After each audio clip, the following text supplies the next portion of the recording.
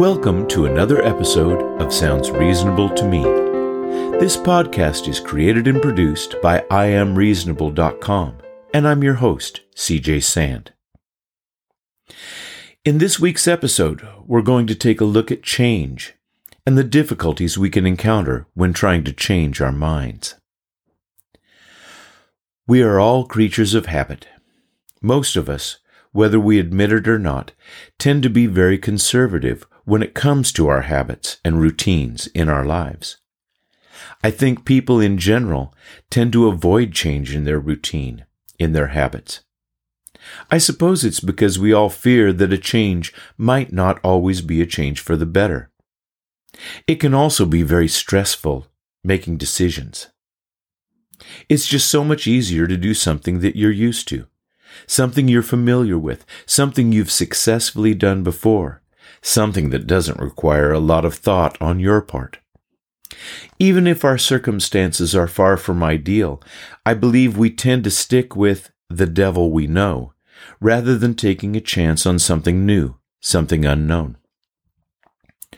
Of course, this kind of thinking tends to keep us right where we are, which I suppose, if we've made good choices in the past, probably isn't a bad place at all. But that kind of thinking, when consistently applied over the course of decades, can lead to one waking up 20 years later, wondering what happened to their dreams, their goals, their lives. Of course, if we're interested in changing ourselves, we need to break old habits to make room for a new way of doing things.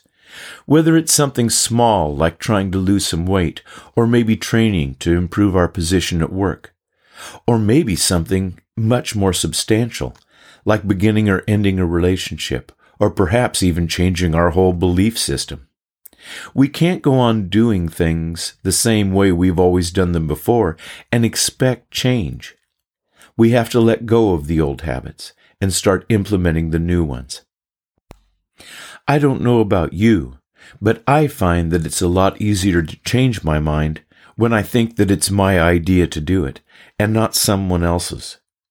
In fact, if someone tells me I need to change, even if in my heart I agree with them, many times I'll avoid the change just because it wasn't my idea. And who are they to be telling me what to do anyway? I think the term for this kind of thinking is not invented here. The very eloquent professor, James Harvey Robinson, wrote a fascinating and enlightening book, The Mind in the Making. And on the subject of changing our minds and our habits, he says, "We sometimes find ourselves changing our minds without any resistance or heavy emotion. But if we are told we are wrong, we resent the imputation and harden our hearts. The little word 'my' is the most important one in human affairs, and properly to reckon with it is the beginning of wisdom. It has the same force whether it is my dinner, my dog, and my house, or my father, my country, and my God. We not only resent the imputation that our watch is wrong, or our car is shabby, but that our conception of the canals of Mars, or the pronunciation of Epictetus, or the medicinal value of salicin, or the date of Sargon I is subject to revision. We like to continue to believe what we have been accustomed to accept as true, and the resentment aroused when doubt is cast upon any of our assumptions leads us to seek every manner of excuse for clinging to it. The result is that most of our so-called reasoning consists in finding arguments for going on believing as we already do." Very eloquent words. And I wonder how many of us go on believing as we do, day after day, year after year, decade after decade, simply because in our minds the beliefs we currently hold are my beliefs. It doesn't give one much room for positive change in their lives.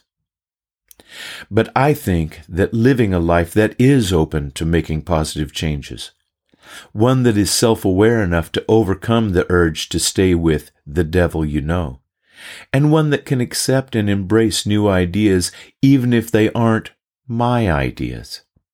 Well, that sounds reasonable to me. Thank you for listening. Sounds Reasonable to Me is an IamReasonable.com production.